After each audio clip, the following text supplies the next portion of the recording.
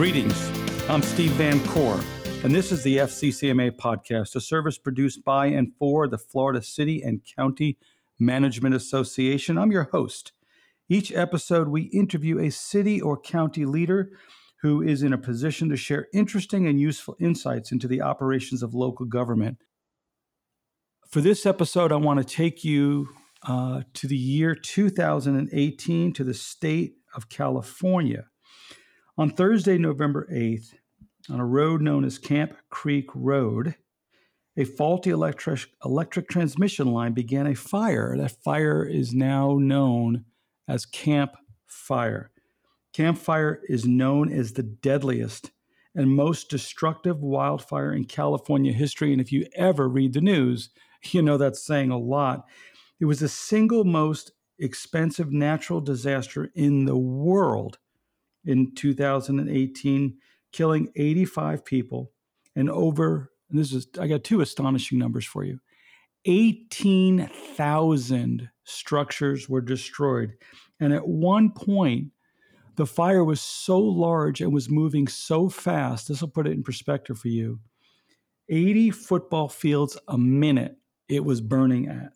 That's really incredible. 4 towns were essentially destroyed, including the town of Paradise, ironically named. I would argue that maybe the toughest job in government could have been either to be the town manager of one of those towns or to be the director of emergency operations. Now imagine for a second you would combine both of those positions, the town manager of the city of Paradise and the director of emergency operations, and you have one person. That was one job. A woman named Lauren Gill was served in both of those capacities. And we are very, very lucky to have with us today Lauren Gill. Lauren, sincerely welcome to the podcast. Thank you. I'm happy to be here and share my story. It's quite an incredible story. Real fast, let's open with that day. What was, you get a call, there's a wildfire. What immediately went through your mind? Well, I didn't get a call first that there was a wildfire. I woke up and I looked outside, which I do every morning. I look out the window and I saw that the air, the sky looked different than it normally does. So, in my mind, it looked like fire or smoke, I should say. So I went outside, I saw a big plume of smoke and I thought, well, I better get into town hall really quick and get some information out to people about the smoke because people worry when they see smoke. And so, my first thought was to get, first of all, get information about what was going on, call my fire chief. Secondly, put out the word to people on, social media. I know the news stations pick up social media, and also to contact the council and let them know what's going on. So I just go, into that mode like we do. It's we've drilled for it. We do it all the time.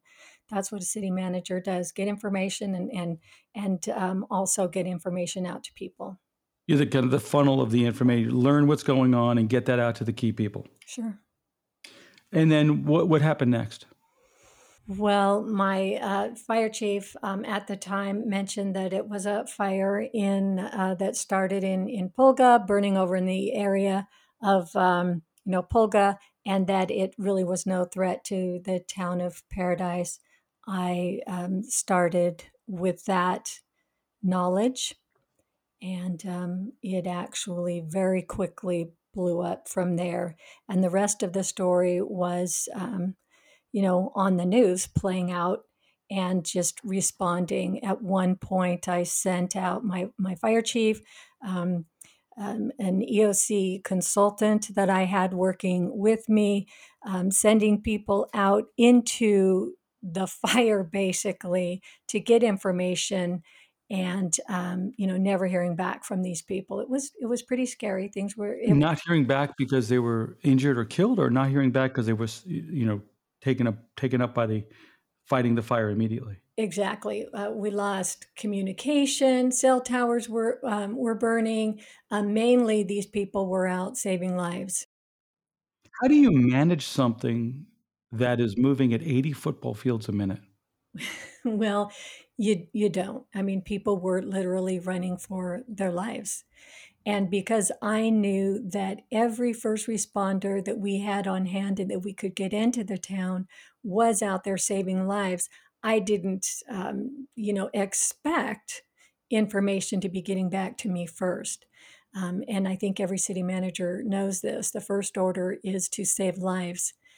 And so that's what they were doing. And basically, I was in the EOC without any information, and I wasn't going to go out and get information on my own because then I would become part of the problem, right? They would have to rescue Right. me. What an interesting dilemma. I just stayed where I was. I had a retired fire chief who actually lived in town and was also lived in my neighborhood. He was in the EOC with me. I had to release all of my EOC employees down to the city of Chico so they can set up an EOC down there. And so it was just myself and the fire chief at that point in the building. No information, no communication coming in. It was pretty bleak at that point. And at one point, he said, when the building started to catch on fire, he said, well, if we're going to leave, we should go now. And I said, well, what are our options? Because I did want to be the last person to leave the town. That's an interesting dilemma because what you're taught in the laboratory or the classroom or the Zoom call now in crisis communications, the first thing you're taught is gather information. And it's ironic that the very first thing you end up with is there's no way to get information because the people that were deployed to do that went to a black hole of service, so to speak. And we're having to do first order things like save lives, get people out, direct traffic on the ground. And it's like you put the blindfolds on. Right. And you just respond, and you go into your training and whatever else there is to go with. And of course, no one's had experience with a disaster of this type and this fast moving, not even CAL FIRE. But I have to say, first responders, the Paradise Police, CAL FIRE, the Butte County Sheriff, and all the responders that came in to help, they knew what to do. They were the heroes. So was there any attempt to manage the flames and the smoke, or is it just a matter of moving people out? There was no firefighting going on at that time at all. First of all, we couldn't get any air support.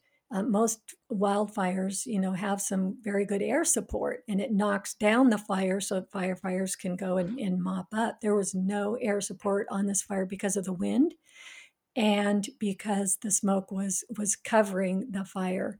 So there was no air support whatsoever, and there was no ground support. It was all saving lives. It was just getting people the hell out of the way. People out of the way of the fire. So I want to jump ahead, then I'm going to jump back because I need to know, how are things going today? How is the town recovering? It's been almost 3 years. How are things in Paradise today? Oh, the recovery is going great. And it's something that we're very proud of. We have over 642 homes rebuilt, 1,500 plus building permits received. And that's, we used to get 10 building permits a year in Paradise. So we have over 1,500 permits received with, like I said, 642 homes already rebuilt and people living in them. We have over 190 businesses reopened in town. We're working every single one of our projects in our disaster recovery plan. So it's like a giant construction site here in Paradise. There's so much activity. It's very exciting. Every road you go down, there is road work being done. We're currently in the process of having hundreds of thousands of hazardous trees removed. PG&E, our utility, our utility provider, is undergrounding all the utilities. A sewer system is being planned for our downtown and commercial areas. Schools are being rebuilt and repaired, and they will be open next fall. So we're going gangbusters here, and it's very exciting. It brings up something other interesting. When we think of a disaster, we think of the preparation, which we're going to get to. We think of the immediate aftermath. But for a smallish town that you said handles would you say 15 permits a week? We used to do 10 building permits for new homes, 10 new home starts a year. A year. A year. And now so the weight on the staff and we talk on this podcast in particular about the wheels of government have to roll, and they have to roll at the local government all the time. The enormity of making sure things are permitted so that for those who listen, to make sure the electrical contractor did the right thing, certificates of occupancy are issued correctly, that homes aren't built substandard, especially in a wildfire area. The amount of labor and work that you guys must be putting in has got to be enormous. Right. We did have to hire a firm that brings in building permits or building techs and building inspectors. And so we have that ability. We hired a firm called Four Leaf, and they get employees, temporary employees that we can use and expand to what the needs are. So that's worked out very well for us. Very interesting. It sort of is reminiscent of the rebuild of Chicago after the fire, where it became obviously horrible, obviously tragic, obviously expensive, but within years later, it became an incredible opportunity. We had a similar situation here in southern Miami with Hurricane Andrew in 1992, where parts of Miami were destroyed, and in the aftermath was beautiful new buildings, new air avenues, and et cetera. So what I'd like to shift to, because this is an educational podcast for professionals, Lauren, what lessons did you learn? Did you say either I'm glad we did or wish we had after the fire had subsided in preparation for it? We clearly don't have the wildfires like you do. We do have them. Lightning, record lightning strikes. Most lightning strikes in any state in America are in Florida. So we do get fires, but not to the enormity that you guys are getting them. But we have hurricanes, we have tornadoes, we have horrible rainstorms and really, really bad flooding.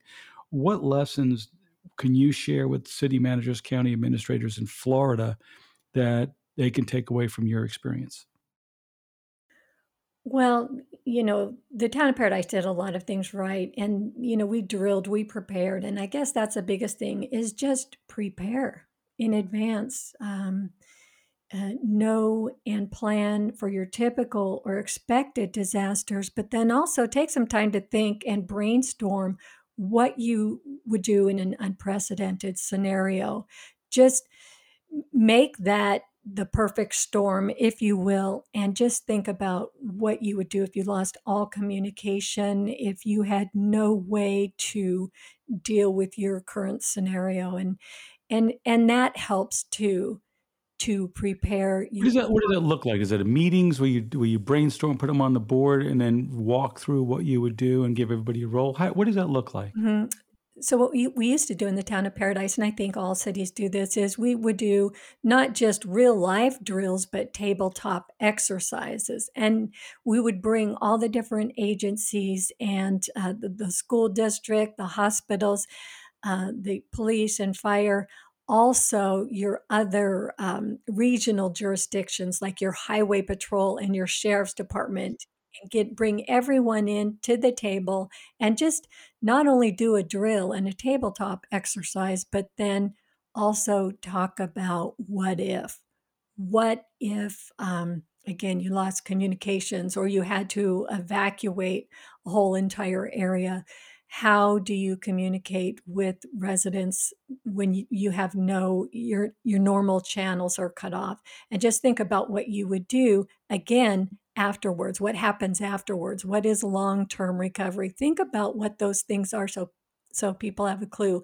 The town of Paradise, before the fire, very small town, very small budget. So we did not have the resources to handle this disaster.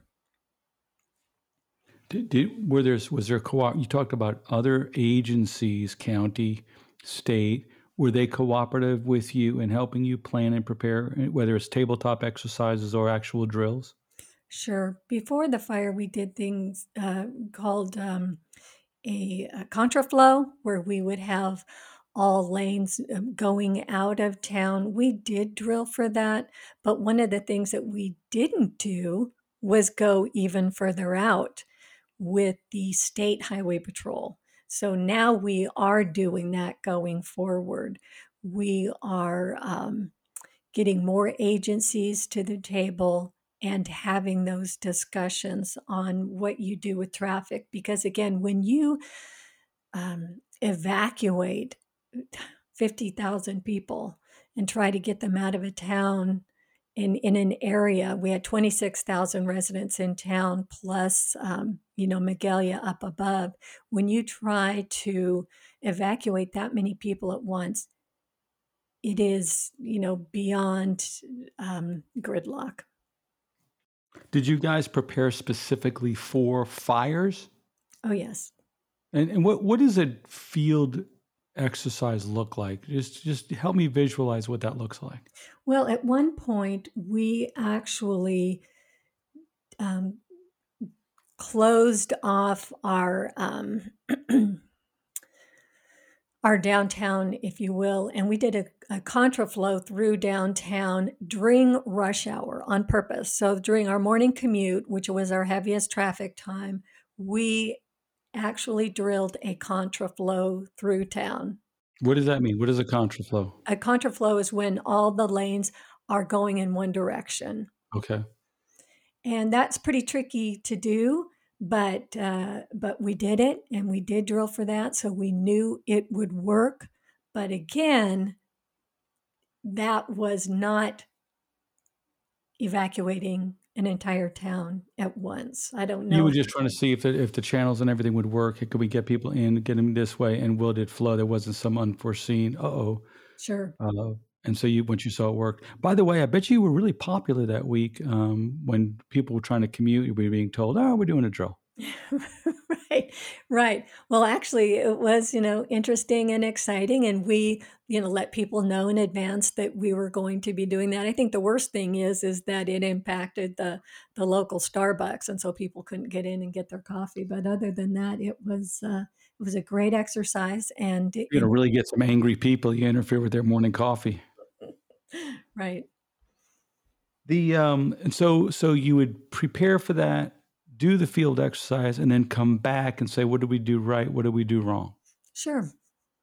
That had to be really hard to do when day in, day out, you got potholes to fix, you got a housing permit to give out, to an inspection to be done, traffic stop, something else going on, a crime or whatever, to say, hey guys, we need to do some preparing for something that hopefully will never happen.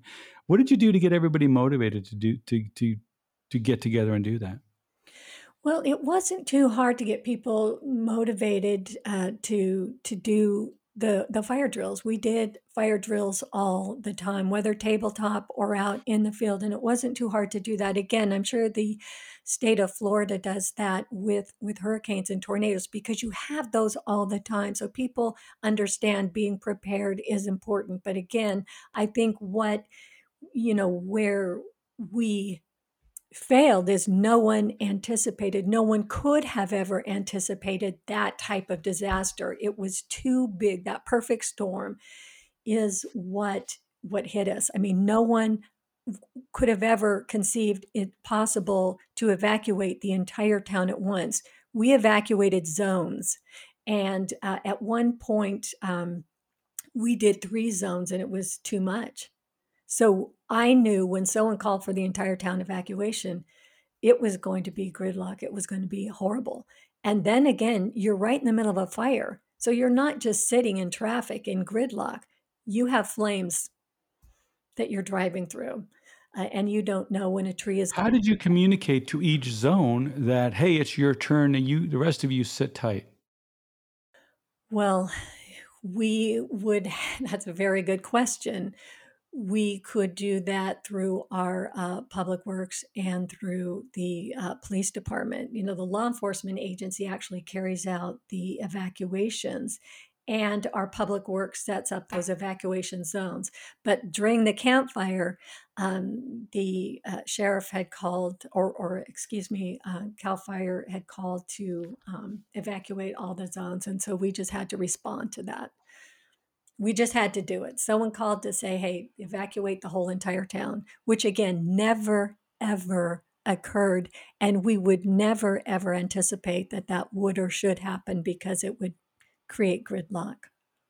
Yeah, and I would imagine if I'm in zone 3 and you're telling me zone 2 is, I gotta wait a couple of hours, Mhm. but yet there's a fire raging, right over the hill. I'm like, "The hell with you, I'm getting the hell out of here." Did you have a lot of that? Yeah, and some people would do that, and that would be, fine. Well, by the way, we have the opposite. We have people who don't wanna leave, but I think something about water coming out of the sky, which happens with some regularity, and fire coming across my lawn, Mhm. I'm gonna get the hell out of there when there's fire, even though we have people that stay. It's sad, but it's almost comical, the people who just refuse to evacuate, during a hurricane. Right. So afterwards, what did you do? I think maybe this may be a stupid question, and I'm willing for you to say, Steve, that doesn't make any sense. But the preparation you did in advance, how did that help you with recovery? The preparation is critical to being successful during any disaster. People knew, people in the EOC, we knew what to do, before, during, and after, immediately following a disaster. And that's what people did. I mean, first responders, again, I have to say, they really know what they're doing. EOC workers, regular city employees, an EOC is just a role we play during a disaster. That's not part of our regular jobs. So, being prepared and knowing what your role is very, very important. The only thing I really know to do after that disaster was to sign to declare a local emergency and to have an EOC, have calls coming in and to respond to those calls for help. And so that's what I did. Declaring a local disaster so we could get disaster assistance was critical, and also to just keep government functioning, because continuity of government is our main goal. And that's all Oh, I yeah, you gotta knew keep how the to do. lights coming back on as quickly as possible. What's interesting to me here is when I think of disaster preparation, and I'm thinking about a lot of the disasters we have in Florida, which have now a lot to do with water in one form or another. Preparation usually involves a lot of engineers, a lot of people making sure the water goes back to where it's supposed to be quicker. When it's in, it doesn't do as much damage. It's cordoned off, et cetera, et cetera. But what you're telling me is almost all of your preparation was people and communications, moving people, making sure people knew what to do, not so much infrastructure preparation.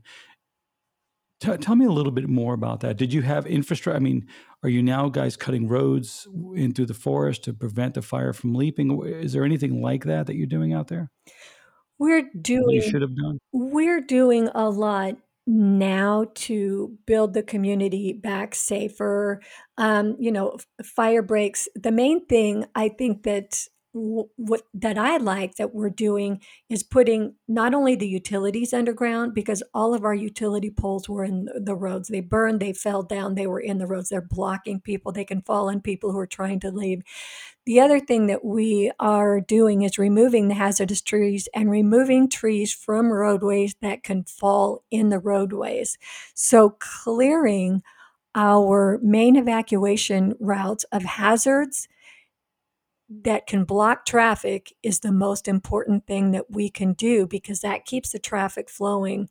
Also, keeping things away from the roadsides that could actually burn and hurt people while they're trying to get out of town or evacuate. That is key. So we are doing that. Also, installing an advanced warning system, maybe some type of siren that could go off and alert people to a hazard. That way, if there was a fire in the middle of the night and people aren't on their phones or watching the news or seeing the smoke, they can, they can actually get an advance warning, because if the campfire happened, a couple hours earlier, it would be a much different ending. In what way? There would be many more fatalities. Because if it had happened in the middle of the night, people would have been sleeping. You would not have been able to get people to respond. Exactly. Because you woke up, you saw the clouds, and you're like, "Hey, something's going on here?" So you immediately started to move. Right, and as soon as the electricity went out and cell towers started to burn, I mean, people were seeing the danger and leaving on their own, which is what they should be doing. And then, it's interesting you talk about the sirens, because that's old school, right? But you still need that, because you're right. Somebody may actually have their ringer on their phone off. And if they have an app, they may, for that 1 minute, which is what it seems like anymore, may not be looking at their phone to know, hey, get the hell out of here, there's a fire. Exactly. So having some type of advance warning or siren, even though it does seem old school, it is a key factor for high fire severity zones and areas that we have. They have them now in San Francisco and other cities that experience tsunamis. I'm sure they have tornado warnings back east where you are, so people can be alerted to an impending and fast-moving and unpredicted situation. So the day before the fire, when you drove to work, you noticed all the pretty trees. Now when you drive down those same streets, I'm sure part of you is like, that tree's too close to the road, it could burn and fall, and we can be in danger. Well, that's interesting you bring that up, because most of the trees have burned. Paradise was in a forest. Really, we're in the foothills of the Sierra Nevada, so we were like in the pine trees, and the entire town of Paradise was in the footprint of the campfire. So every single property burned. Not every structure burned. We had about 5% of our structures did not burn, but every single property burned. For instance, on my property, the fire burned all the way up to the home, but did not burn my home. My landscape burned, trees burned. And so most of the pine trees are now hazardous trees. They will be removed if they haven't already burned to the ground or already fallen or snapped off. But most of the trees will be removed, and we will be reseeding and replanting safe species, and also in ways that will not prevent people from evacuating, and will also not be a problem as far as a fuel load to burn houses. Isn't it interesting how after a disaster we knew existed, but it didn't, we now begin, like you said, the utilities underground, landscaping is different, tree trimming is different, moving things away from road edges. And it's ironic because unlike a hurricane could hit an area, as we saw this year with Louisiana, Southwest Louisiana got hit 3, 4, 5 times in a row. Once a fire rages through a community like that, there's not this fuel out there to create the same level of burn. Certainly, it can happen again, maybe not for another 20 years. And of course, what you do in city government when you plan communities, you build for 50 years. You don't build for the next 3 years. So it's interesting that now we do this all the time, and we do it in Florida now. Everything is hurricane safe. After Hurricane Andrew, we changed all of our building codes, but we knew what hurricanes were before Hurricane Andrew. But now we build them after the fact, and you wish you can get everybody to recognize the serious, and that's what the purpose of this podcast is. Build now, build safe now, build more resilient now, because it's going to happen to somebody somewhere. Absolutely. And it is more clear now to see what is a better way, a more safe way. Nothing is 100% foolproof, but you can build safer, you can design better, and it just makes for, better planning is important. Yeah, and then the conflict we have too, and I'm sure you do too, is I know you do, a lack of affordable housing. But you say, well, wait a second, if we're going to put utilities underground, if we're going to build a little bit wider road to make sure traffic flows, if we're going to make sure we do all these other safety features, that comes with a cost. Mm-hmm. Yeah, very, very, very, very And difficult. what we have proved is not doing that comes with the cost as well. I was active with a group called Resiliency Florida for a while, and you're going to pay one way or another. The better way to pay is to look, not over a 2-year horizon, but a 22-year horizon, and say, in the long run, using pre-stressed concrete, using better building techniques, better building design is going to save you money. It ain't going to save you money next year or even the year after, but in the long run, it will. And I guess that's part of the lesson you're telling me. Exactly.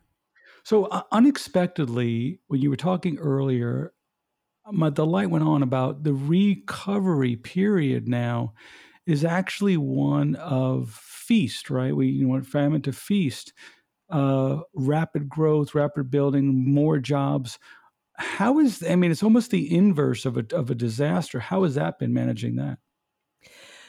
Well, it has its own challenges, but it's all very exciting to see all of the building activity going on, and just to prepare for that. It's just like anything else; it creates new situations that you have to handle and deal with, and that is, the crux of city management. It makes it interesting. I remember right after the fire, a group of planners came to me and said, "Oh, the whole town is burning. We can start over from scratch." And I said, "Well, we can't just start over from scratch. All of these properties are individually owned, so we have to keep that in mind." And the council was very adamant about helping people to get back to town and rebuild if they wanted to rebuild. The town of Paradise was built very slowly over a 100-year period, and it was built individually by individual residents or homesteaders. It was not built by developers coming in and building large subdivisions. Oh, Each interesting. house was individually built and owned, and there is no subdivision that you drive through and you see all the houses the same here in Paradise. And that's how it's rebuilding. Individual homes being rebuilt by individual contractors. Lots are sold individually here, and it's interesting to see that go back exactly the way it was. And that was actually part of the charm of Paradise. You really need to see it. You talk about Chicago and the big buildings being built back now after the fire, individual buildings. That's our homes. Every home is unique and individual and, built one at a time, designed by That's a homeowners. really, really neat story. Is there anything that so you've been talking to different groups? I know you're doing the Winter Institute with the FCCMA. Thank you. Any message or thoughts that we did not cover that you're just aching to get out there? So, Steve, but there's one more thing I want to talk about related to the lessons learned or things I'd like to share about my experience with Campfire. Well, basically that before the fire, a city is, our job is infrastructure, right? And public safety. That's what we provide: police, fire, infrastructure. A full service city has sewer and water, but we're not responsible for individual welfare and social services. So our budget before the fire was 13 million. That was our general fund budget. The county, Butte County, the county that we're in, they had $600 million budget. They do social services, but after a disaster like this, that gets really muddy and kind of combined. You almost are expected to take care of everything for everybody. So keeping those rules straight, having those lanes, like this is our lane, this is what we need to do, this is what FEMA comes in and does, and here's what the state can help us with. All of those, it's important to know what those rules are. And basically, the way it was laid out to me is if the town can't handle it, we go to the county. If the county can't handle it, they go up to the state. And if the state can't handle something, they go to the federal government. So a lot of our disaster recovery was funded by FEMA, carried out by the state. For instance, the state came in and they cleared all of our property of the ash and of the hazardous debris and materials. And so that was great. They did that in 9 months' time. That was record time. Oh my They're gosh. And helping us. removing all that fuel and all that, those downed trees, which still have a lot of raw fuel left in them. Correct, so that we can rebuild, and that is happening now. But the thing is that what we want people to know is we're still here. We are not, quote unquote paradise lost. We are now a thriving boom town. The entire town is a construction site. We have the money now to repair and overlay all of our streets and roads in town. That's 100 miles of public and 100 miles of private roads. Wow. And we're working towards installing our first commercial wastewater system in the downtown and commercial areas. So we're going to have all new infrastructure. We're going to be building back safer. We are actually, it's amazing how far we have come and how our vision is real. It's attainable and it's fully within our grasp. And that's what we're doing. It's a miracle because, like I said, if that fire would have happened in the middle of the night, we would be having a different conversation right now. So, Well, I'm grateful. Yeah, it wasn't far worse, although it still stands. Like we said, the most expensive natural disaster in that entire year. and I guess what I would say to city managers is, have someone, that trusted, group of people, small group of people that you can rely on and lean on in a situation like this. And it might not be your city manager next door because, you're competing now for resources. It's a tough gig. And I remember thinking, um, uh, why me? Why did this happen?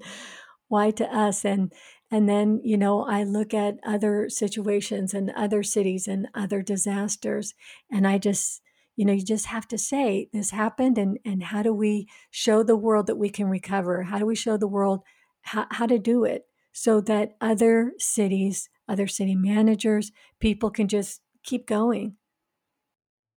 Yeah, and that's, I'm reading a book about resilient people, and those same features, the ability to pick up and move on and say, not dwell, not cry over spilt milk, Mhm. but to get up and say, okay, what can we do? And how can we do it better? That's the sign of resiliency. It applies for people, and I think it applies for cities as well. Absolutely, it does, especially to city managers because they're the leaders of that effort. They might not be out in front every day, but they are the leader of that recovery effort. No, the mayor gets to be on the 6 o'clock news. The mayor gets to cut the ribbon, but it's the city managers and the county administrators that, after that ribbon is cut, to make sure all the permits are issued on time, make sure the certificates of occupancy go out properly, That and the electricity is done correctly. And there's no greater challenge in helping a city prepare for a disaster, um, muscle through a disaster, and then recover after. So one of our last questions is a positive story about your town, but you really have done a great job of injecting optimism. And then one cool thing, I love what you said about Paradise. We're not developers' paradise. We're a bunch of individual homes, individual looks, and individual neighborhoods. Anything else cool about Paradise you want to share with everybody? well, I'll just tell you a cute little story about Paradise. So before the fire, we had 2 signs in the 2 main entrances in town, and they were big, just big lumber, big pine poles, and they were signs they almost looked like they were handmade. And they've been there for so long that no one knew who owned them, who put them up, whose property they were on. I remember people coming to me and saying, we want to, fix up these signs. How do we do that? And I'd say, I don't know. This one's not even in the town. That one's on private property. And it was just these kitschy little signs, really, that no one knew how they got there, who owned them. And one said, you are now ascending into paradise. Again, kind of kitschy, but, Mm-hmm. and the other one said, may you find paradise to be all its name implies. And I can tell you right after the fire, that's what people wanted back. We have to put those signs back up because they burned, obviously, in the fire. They were made out of wood. Um, but that's the pride in Paradise. That's what people do. That's the heart of Paradise or any community. They want to build it back. These signs were basically, ours, as silly and corny as they were our signs that said, welcome to Paradise. And that's what people were proud of, and that's what people loved. So people love being I from love that. Paradise. I love that. It's part of the American spirit. Our national anthem is based upon waking up in the morning and seeing that sign, our flag, as it were, after the fire, after the bombing, still there, right? And so it's a nice story that the public wanted to see those signs first put back up. It speaks to good community spirit. Well, Lauren, I really enjoyed this, and I hope our members do too. Thank you so much for being on. We really appreciate your service, and it's a fantastic story, and I'm glad you were there, and I'm glad for the people of Paradise they had you there. Well, thanks for having me. I'm Steve Van Coor, and this is the FCCMA podcast, a service produced by and for the Florida City County Management Association. Thank you for being with us.